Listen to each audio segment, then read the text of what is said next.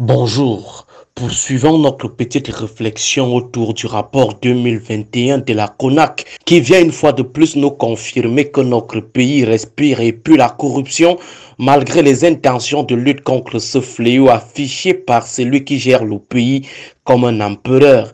Après avoir convoqué hier quelques faits de corruption et présenté le top 5 des administrations les plus corrompues du pays, essayons aujourd'hui de questionner le pourquoi de l'insertion de la corruption dans la gouvernance de l'ordre de 82.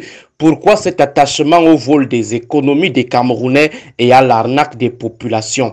Pourquoi cet appétit très prononcé pour les détournements des fonds publics et le harcèlement financier des populations par les agents publics sous le règne du renouveau, et ce malgré les opérations musclées comme l'opération épervier? Pour nous, voici le top 5 des raisons de cette tendance au banditisme chez plusieurs gouvernants et fonctionnaires. La première raison est la nature néocoloniale du système gouvernant camerounais. C'est un système néopatrimonial qui a pour ADN la privatisation de l'État pour mieux le prédater, pour mieux le ruiner. Excroissance de la colonisation, ce système suggère que l'État ou la chose publique, la chose de nous tous, soit considérée par les gouvernants comme leur propriété privée, leur restaurant privé. Ils font donc des ressources du pays leur patrimoine à eux. Ils oublient que le pays qu'ils gèrent, les arachides qu'ils grillent, c'est pour le peuple, que c'est pour le ventre du peuple. Ils gèrent le pays comme des colons, des étrangers qui viennent juste le piller. D'ailleurs, le président a été formé dans des écoles de gestion des colonies. La deuxième raison est l'obsession au pouvoir perpétuel, le pouvoir éternel et éternitaire. La corruption fait partie des ressources du ne peut durer au pouvoir qui veut mais qui peut. Autrement dit, les gens de 82 ont compris que pour mieux durer au pouvoir, il faut créer et entretenir la corruption.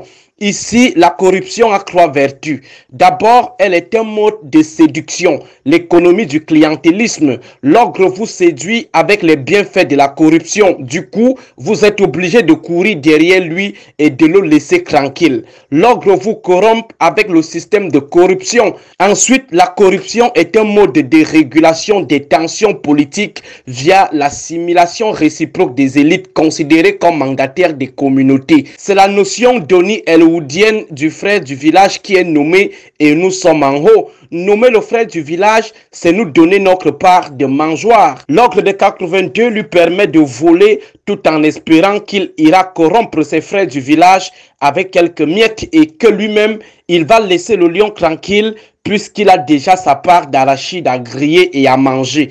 C'est l'État rentier, le système de rente qui soudoie les communautés et les fils de communauté, chacun d'eux se battant désormais à plaire au lion, distributeur des opportunités de voler. Enfin, la corruption permet à l'ogre de 82 de se constituer un clan de puissants, principal état-major qui assure l'éternisation au pouvoir. Elle permet à l'ogre de disposer d'une élite comprador qui compte sur sa puissance financière acquise à l'issue des détournements et de l'arnaque du peuple pour rendre le peuple pauvre et donc plus fragile, plus vulnérable à la corruption électorale, tout en érigeant cette élite en petits seigneurs, pourtant de simples bandits, voleurs d'argent du peuple. Ici, l'ogre de 82 se bat à protéger ses voleurs. On se souviendra toujours de cette question: où sont les preuves du patron de l'ogre? Voilà également pourquoi il a jusqu'à ce jour refusé de rendre applicable l'article 66 de la Constitution sur la déclaration des biens.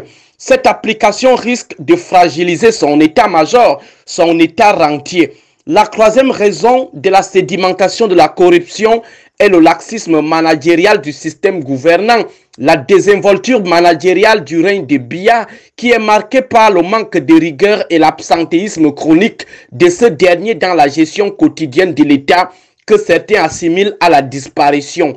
Avec un manager quasiment invisible qui sait toujours plus à piloter le pays à partir de son écran de contrôle dans une autre galaxie, on ne peut que récolter l'anarchie du chacun se sert comme il peut. Cette distance de la gestion de ses collaborateurs offre à ces derniers un bon boulevard pour se servir jusqu'à leur fin. Il ne joue pas les policiers, il n'a pas le temps de demander les comptes à qui que ce soit. La quatrième raison est la pauvreté Et là, c'est la petite corruption, celle des en bas.